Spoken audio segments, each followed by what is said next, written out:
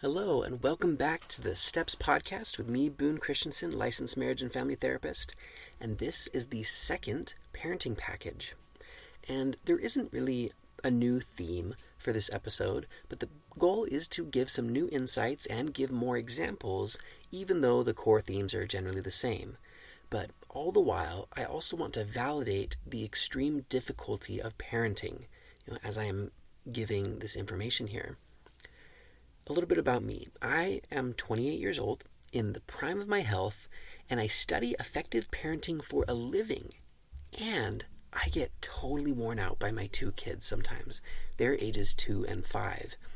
At no point do I want the message to come across of, this is what you should be doing right now, and if not, then you're a failure. Because if so, then I'm a failure, and I am definitely not a failure. So neither are you.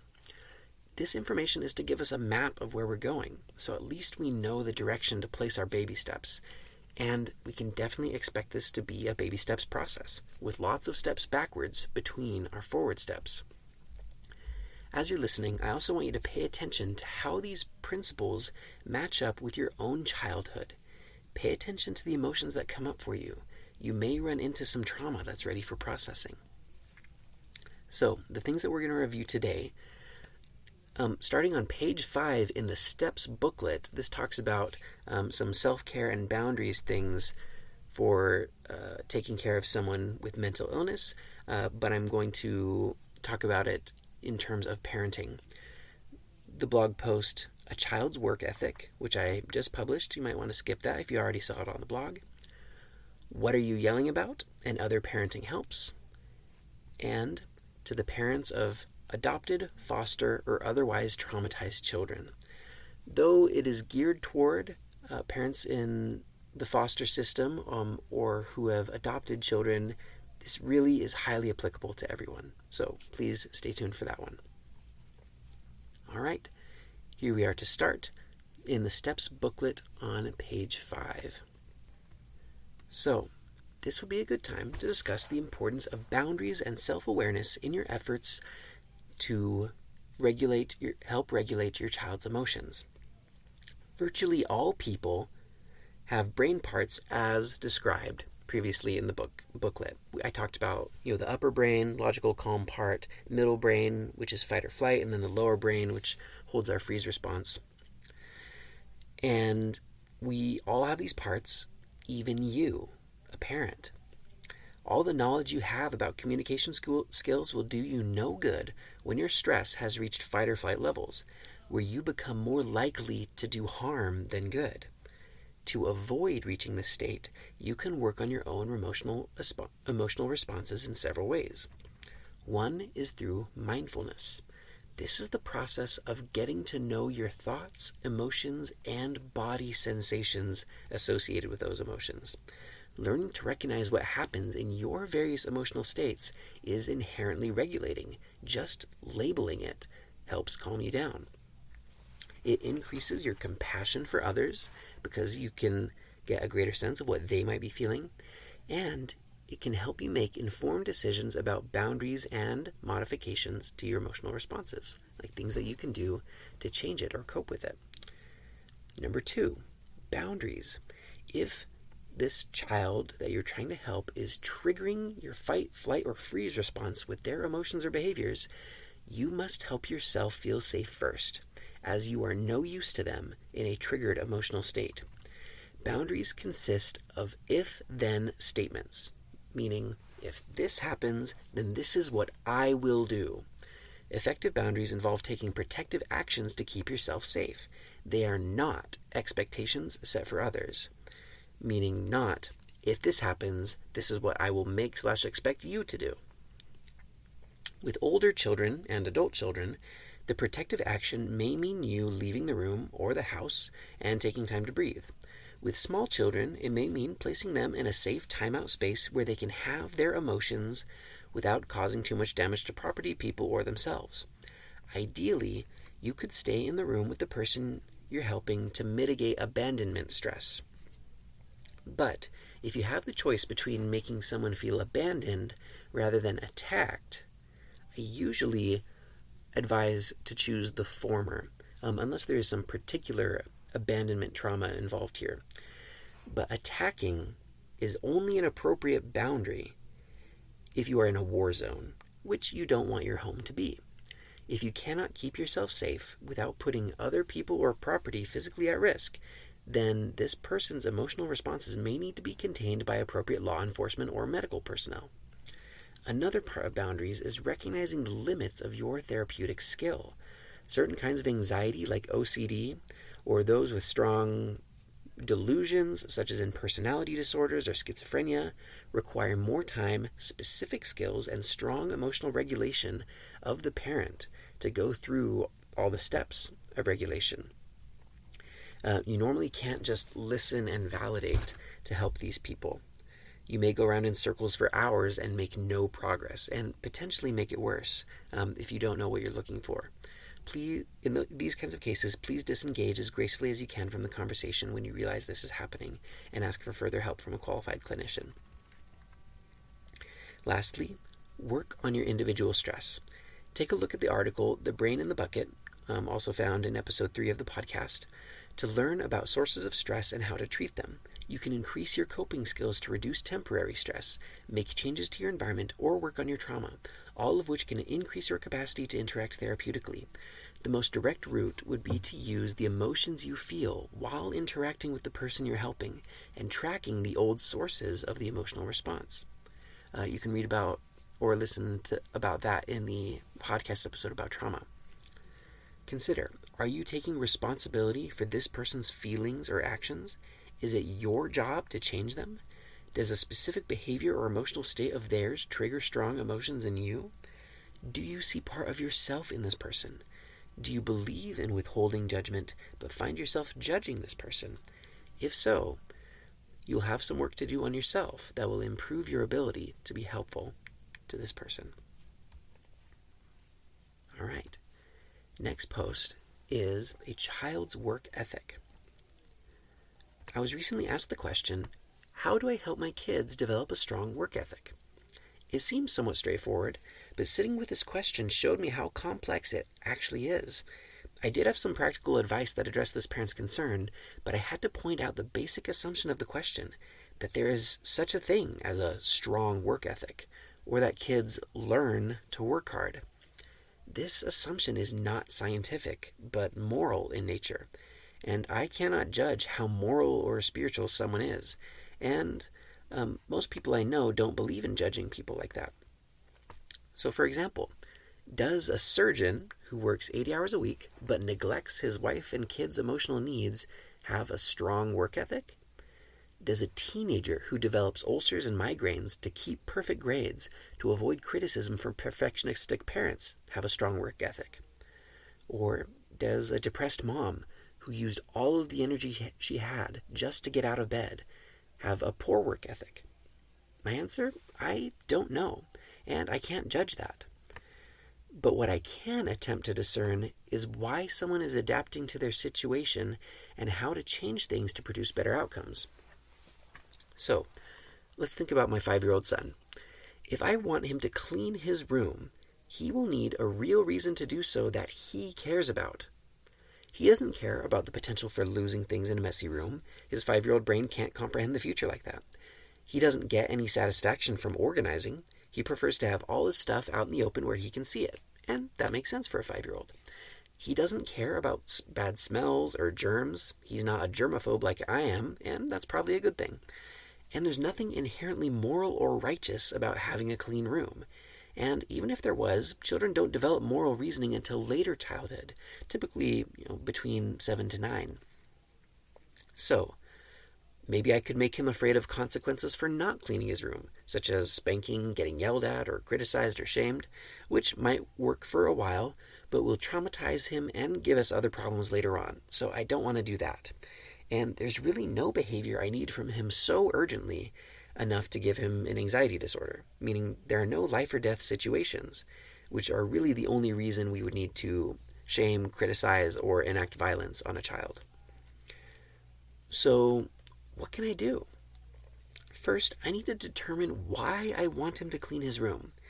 Is it to appease my anxiety about having a messy house?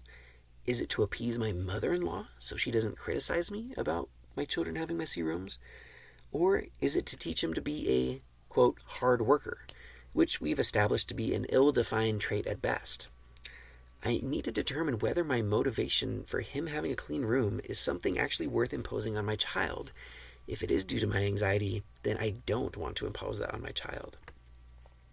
But maybe I determine that I want his room clean because a hunt for clean clothes in his room is causing annoying delays in our day, which is still related to my anxiety because, it's due to me being nervous about keeping a tight schedule and feeling frustrated when I don't keep a tight schedule. But I don't want him to worry about that because that's still my emotion. So I'm not going to try and convince him that, hey, you have to clean your room so we can keep a tight schedule. That's not an anxiety I want to inject. So I need to think about what he cares about. And he cares about Skittles and his TV time. So maybe I can offer him 10 Skittles for picking up his room and 0 Skittles for not picking up his room. And he can choose between them without fear of rebuke. If he is in a low-stress state, the Skittles will be appealing enough for him to want to do a quick cleanup of his room. If not, he's also allowed to say no and have no Skittles. Or I might offer him some extra TV time for cleaning up his room. Again, he can say no without fear of punishment. If extra TV time isn't important to him on a particular day, that's okay. He also has his regular hour of TV that he just gets, no matter what, on a daily basis during the baby's nap. But that's also my me time. That's when I get to relax. So I need to be careful not to leverage that for chores or as a consequence for rule breaking if that's not something I'm actually willing or want to give up. Most of the time, I don't want to give that up, so I'm not going to use that as leverage. The principle here is simple. People will do what is relevant to their needs, and we have no right to judge what we think their needs are, really. If we want children to work, we need to find something that motivates them, something they care about. If we try to impose our adult motivation or feelings, then we set our kids up for failure and mental illness. We can gauge motivation by looking at a couple things. One of them is a child's developmental level, such as thinking what's important to a 13-year-old, and their emotional state, using that 3-part brain model we talked about before. Is the child in a calm, logical state? Are they up in the top of their brain? Kids in this state want to learn. They want to challenge themselves. They want to seek novelty. They want to develop morality and build relationships. They can easily do non-essential tasks, like get good grades, do extracurricular activities, do service projects, stuff like that. They don't need a whole lot of boundaries placed on them. What about fight or flight? Kids in this state are anxious. They're doing just enough to survive and feel okay, often using short-term coping skills. They care about passing, not getting straight A's, unless failure to get straight A's means getting criticized or nagged by parents. They can perform essential tasks like going to school and coping tasks like playing video games or being with friends, but have a lot of difficulty with non-essential tasks like homework and cleaning their room, meaning these are tasks that don't have immediate heavy consequences. And let's think about freeze. Kids in this state are depressed. They have little access to the learning and logical parts of their brain, and they mostly just want to check out, sleep, or be alone. They cannot perform non-essential tasks like doing homework or chores. Those things are just totally irrelevant to their emotional state. And kids in this state have a lot of difficulty with essential tasks, meaning they're going to skip school a lot or go late to school. And they can pretty much only use their coping behaviors like video games, phone usage, or just do nothing. So we need to think about those different brain states and the child's developmental level to determine what is motivating for them. If we can determine that, then they will work hard at that motivation. If not, then they won't. So, a couple more examples. A calm, logical 12-year-old will gladly take $20 to go mow the lawn, But a 5-year-old who doesn't care about money and isn't strong enough is not going to do that. And a depressed 12-year-old who doesn't care about anything doesn't care about that $20 and is not going to mow the lawn. That is totally against, basic survival needs. An anxious 14-year-old might do the bare minimum on homework in order to get their phone or video games not taken away, but a depressed 14-year-old doesn't care. That depressed 14-year-old will never do homework, even if their phone or video games get taken away.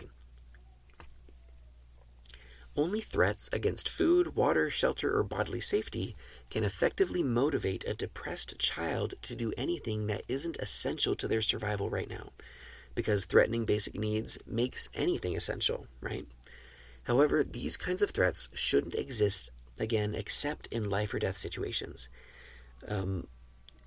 unless we want our kids to develop personality disorders, which, if you look at anyone with a personality disorder, it's because they developed anxiety about things that were not actually life or death situations, typically due to abuse. We also don't want to leverage our relationship with our kids to get them to do things. And we do this through aggression, through yelling, spanking, by threatening to restrict family outings, meaning that we will deny them family time if they don't do a certain thing, by guilt tripping, by telling them that they're lazy or ungrateful or unappreciative, or by criticizing them or ignoring kids, giving them the cold shoulder. All of these things threaten a basic need for humans, which is a relationship with parents. And if that is threatened, then strong anxiety is going to arise, and probably depression from that as well. If a child is not generally in a calm or logical state, we need to determine whether or not we want to focus on the consequences and the boundaries, or helping them actually come out of their fight, flight, or freeze state, or a strategic combination of both. But we should be especially mindful if it is our methods that are actually perpetuating the emotional distress, such as by leveraging relationships. So for more details on these principles, such as boundaries, engaging a child's emotional state, please review the STEPS booklet, or episodes 1 and 2 of the podcast. As a footnote, some may be concerned that this approach might be coddling, or perhaps not preparing kids for the real world. This feeling makes sense, since many jobs, educational opportunities, or other adult scenarios include much more intense or rigid consequences for not doing things or doing things, and we want our kids to be able to handle those hard situations. But I would argue that having a safe home environment where your basic needs are provided for and relationships are not threatened and mistakes are allowed to happen will set kids up better for the real world. When we know we have a safe place to return to, it's easier to go out and take risks. When we learn from our parents that we don't deserve to be shamed, yelled at, or exploited, then we're more likely to stand up for ourselves in those toxic work environments and seek change rather than submit to abuse. We have more room to adapt to hard situations rather than be overwhelmed by them if we don't have trauma from home holding us back. So it is the safety of the home environment that creates resilience, not, a rough and tough, traumatic home environment. All right, next post is called "What Are You Yelling About?" and Other Parenting Helps. There are few behaviors that we preach against directly in therapy, and yelling at people to elicit certain behaviors, to intimidate, or to discipline is one of them. Most of us don't believe in yelling at our spouses, coworkers, or friends. It's disrespectful, threatening, and socially unacceptable. But what about children? They're arguably the most vulnerable to shame, but they bear the brunt of the yelling in our society, mostly from their parents. Yelling can only be perceived as a threat by children, and the people they should feel safest with, their parents, have the greatest capacity to do harm by yelling. When the closest, most influential people in your life use fear tactics, it is very hard to feel safe generally in society. So, why do we yell at our kids? Besides the common explanation that we learned it from our parents, it's basically out of desperation. I hear a lot of things like, "I repeat myself 10 times and they just don't listen if I don't yell." or they don't get the message if I don't, or I'm just too tired to argue, so I have to take charge, or even my kids yell at me, so I have to yell to speak over them.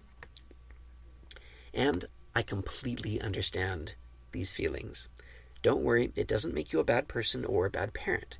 It just means you're overwhelmed and likely traumatized by your own parents. These responses all indicate last resort desperate efforts. But since there are virtually no behaviors worth shaming a child for, yelling should mostly be a non-resort. And it is actually possible to parent without yelling. It is also very difficult and takes some knowledge, energy, and time. We're not going to do this overnight or all at once. So first, here's some knowledge. Having defined rules and their consequences helps a ton. Try not to create rules or consequences on the spot if you can help it. After 1 or 2 conversations about the existence of the rules, let the rules do the talking, right? Like, you don't need to argue if there's a hard boundary in place. There's no need to remind about the rule or re-explain it. Just enforce it. 2, make sure you're enforcing the rules consistently, not allowing loopholes, negotiations, or exceptions, because your kids are gonna find them if they exist. Kids feel betrayed if they get away with something most of the time or only get consequences intermittently. If you can't be mostly consistent, consider if having the rule is actually serving your purposes. If the consequences have no effect, then maybe they aren't addressing the underlying issue. 3rd, don't argue. Why are you engaging in a debate with your child? To convince them that you're right? You already know that this doesn't work, and you being right won't change your kids' feelings or behaviors. Kids will often express their sadness and anger about rule enforcement by trying to argue. Just validate the feelings, listen, validate without engaging the content. The conversation won't last long, your emotions won't escalate, and the child won't feel threatened. You can just say things like, I'm sorry I've upset you, I understand how you feel this way. But don't attempt any validating statements if you can't actually be sincere and gentle about it. I want to give a quick example of this because kids do this all the time. Like, maybe you've discussed how they only get 1 hour of TV time. And then you go, turn off the TV for an hour, and they say, what are you doing? Why did you do that? And parents say, well, your hour is up. And your kid says, we never talked about that. Why is it just an hour? An hour's not enough. My friends get so much more time than that. Or they don't even have rules. You don't need to engage in a debate about this. You don't need to argue about why an hour is the rule, or you don't need to compare yourselves to other families. Don't engage with the child's arguments. They're coming out of the emotional part of the brain, and trying to engage logically is just going to send us down a rabbit hole, and we're all going to get upset. So you just say, I hear you, I'm sorry. And then you walk away, because the rule's the rule and you don't need to argue about it. Last, outlaw not listening. Let your kids know that if you've warned them once, or maybe twice, they get the consequence or the boundary. Don't use your precious energy repeating yourself and getting up to yelling. It's much more efficient to just take the screen away, or set whatever boundary it is, and gently validate the feelings when your child gets upset.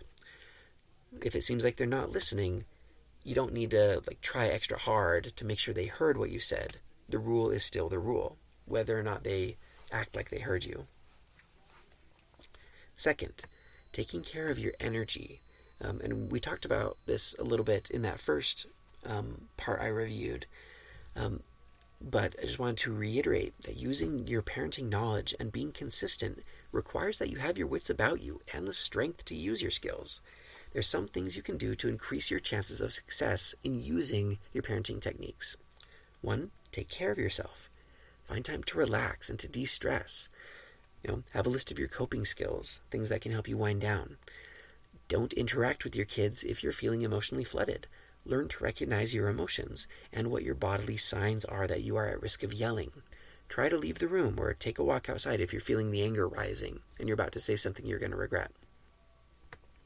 Reduce your daily stress load. What can you cut out from work, school, or other responsibilities? What things are impeding you from parenting effectively and meeting your kids' needs for love and attention?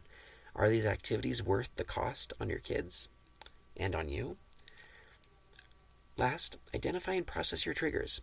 How does your past trauma or experience inform your current emotions?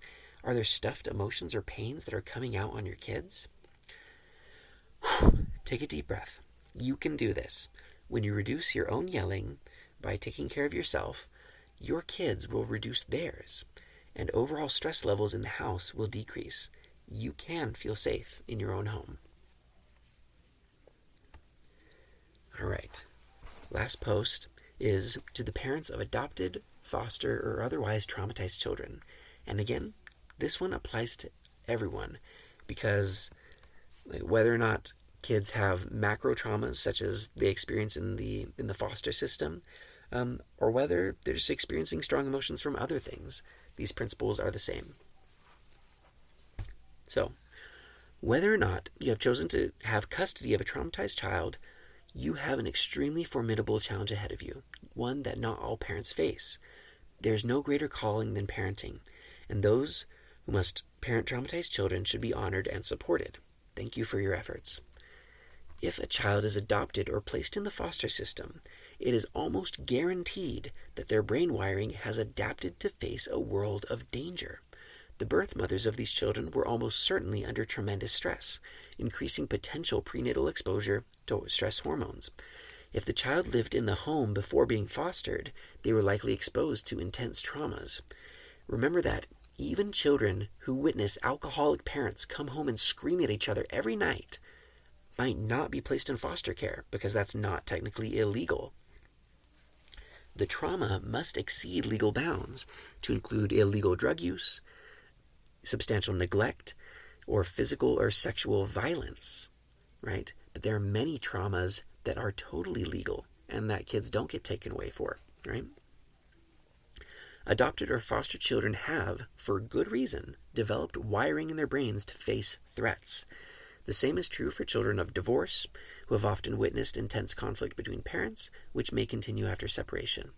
They learn that close relationships are not safe.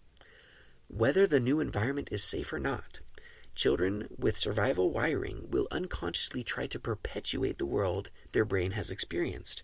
They must keep their guard up and their teeth bared, and must be suspicious of people that present safe fronts. They have learned that primary caregivers will hurt them, so they provoke new caregivers to anger in order to get over with it. Meaning, it's like they're saying in their minds, like I know you're going to hurt me. I know that this is all a trick, so I'm going to get you to just hurt me so I don't have to be afraid of what's going to happen. These traumatized children become experts at finding adults' insecurities and striking where it hurts the most in order to perpetuate their dangerous world and gain a sense of predictability. Because even if the world is dangerous, it feels a little bit safer if it's predictable danger. So, what does this mean about parenting a traumatized child? To the best of your ability, you're trying to act like a therapist. I went through 2 years of graduate school with specialized trauma training, but still often make mistakes, offend people, and rupture relationships in the therapy room. Nobody is going to be perfect at this, but there are always steps we can take to improve. These children have a much better chance at a functional life with you, and you can only give your best. Please be kind to yourself as you try to navigate the needs of a child whose operating manual is constantly changing. Hopefully, the following info can help. Consider what happens in therapy with these traumatized children. When they enter treatment and we start to build a relationship, they'll often lash out. They're trying to get me to fight back. Their fight or flight conditioned brain is just trying to justify itself to keep the world predictable, and it will go to extraordinary lengths to do so. Closeness, safety, and intimacy are foreign to such a brain and are seen as threats. The only way I can help these children is by bracing myself for their anger and preparing to validate while still setting hard boundaries if necessary. I can tolerate all feelings, but not all behaviors, meaning that I can sit here and I can listen to a child yell at me in the therapy room, but I won't let them destroy my property. I need to prove to the traumatized brain I need to prove that it is wrong, that it doesn't need to adapt that way, by helping the child feel that I will never judge or hurt them, regardless of how much they fight or self-destruct. I know that if I stick this out, if I wait out the storm, I will one day reach the pain and sadness underlying all the anger. And once I uncover the sadness, validate it, and help it release, the child's brain will learn that I am not a threat. So what does this look like at home? Here's a surprisingly common scenario. Your child has managed to get past the blocks on her phone, has been sexting sketchy characters. You know she would only do this out of a desperate bid for validation and attention. Whether she can verbalize this feeling is not important. Your child is not inherently bad, but does have a fragile ego. You take the phone, as was previously agreed upon when the phone rules were broken. Your child might say, "I hate you. You never let me have any freedom." Parent, "I'm sorry I've hurt your feelings." "No, you're not, or you'd give me my phone back and mind your business." "I'm sorry. I wish I could." "You're the worst parent in the world. You never listen. You don't care about me. All you care about is controlling me and making sure I never have any friends." Goes on an extended rant about how you're fat and ugly and ignorant and your mom never loved you and I don't care about all the sacrifices you made for me and I wish I was never adopted. Parent, "I'm sorry." The child runs to her room and slams the door. After an hour, she comes out and says, "I'm sorry I yelled at you. Can I have my phone back?" Parent, "I'm sorry, but you may not." Child, "Why not?" Parent, "I hear you. This is tough." Child, she repeats everything that she said the first time, but with more hurtful and hateful looks. She runs back to her room and slams the door. So, this sequence may run through several more times, perhaps with different topics, and over the course of several days, maybe. As your child's heart rate slows down, and as she re-enters her logical brain, she thinks about what happened, and can find no evidence that you ever attacked her. Remember, all you did was just sit there and say, "I'm sorry, I hear you, I understand, this is hard." You kept the boundary that she had agreed to. And you said nothing invalidating, hurtful, lectury, or judgmental. Like, "You knew the rule," or, "We've been over this 1,000 times," or "You thought you could get away with this?" Right? Those are those shaming statements that don't help. You were careful to give no logical explanations while the child was in the thick of their emotional brain. Remember, the logical statements clash very explosively with strong emotions. Your child comes down eventually and apologizes again for blowing up on you. She didn't mean what she said. You thank her for the apology, but you try not to add any extra guilt in this moment by trying to teach or telling how much it hurt you. Traumatized children are rarely in a place to hear about your feelings, and they should never be expected to validate your feelings. So, if teaching does need to happen, though, it should happen at times when everybody's feeling calm and not vulnerable, meaning probably not in the moment or after, the heated moment, but at a separate time altogether, when the brain is most receptive. In the meantime, you take care of yourself by expressing your hurt feelings and frustrations to another validating adult, like a spouse or a therapist. If you have the energy, you might acknowledge that you understand how setting the boundary was painful and ask your child to express her feelings about what happened. When the child is calm, she'll be more likely to express the primary emotions, which is usually some form of sadness. And in this case, we might hear about a sense of loneliness, of feeling unimportant. Those are the kind of feelings that drive risky sexual behaviors or relationship behaviors. It is most important that this feeling be expressed. This is the pain that anger was covering up. So treating that pain will produce less anger later on. Continued interactions like this, in the long run, will gradually prove to the traumatized brain that it is safe. There are boundaries in place, but no threats of danger and no shaming or criticizing. Creating a sense of safety is a lifelong process. Even if your child begins to function as well as other less traumatized children, she will still count on you to provide unconditional love and safety. So, will you be able to follow the script as demonstrated here? No, certainly not every time. And people with no other stressors have a hard time not getting defensive while under ruthless attack. And you have many other stressors. Your child may be engaging in more destructive behaviors that require firmer boundaries that are harder to enforce. You may have a legitimate desire to be aggressive to your child, which is understandable. You're going to slip up and say something at the wrong time or say something shame-inducing. It's okay. Your best will have to be enough. Take lots of time to breathe slowly. This is a lot of stuff. Parenting neurotypical children is hard. Parenting traumatized children can be hell. You are not alone in this. Please reach out for support. Your children may never be in a place to validate your feelings, but others can. Talk to your spouse, family members, friends, clergy, perhaps an individual therapist. There are many support groups and resources for those in your situation. And I just have a short list of books here about working with foster or adopted children. There's one called The Connected Child, The Body Keeps the Score, Waking the Tiger, The Whole Brain Child, and other works by Dan Siegel, and the book Stop Walking on Eggshells. It's a book about borderline personality disorder, but great for working with kids, especially teenagers. So, that's all I have for you today. I hope you enjoyed it, or learned something, or at least used it to successfully fall asleep. Again, if you have a topic or question that you'd like to see in a blog or podcast episode, send me a message. And thanks for listening.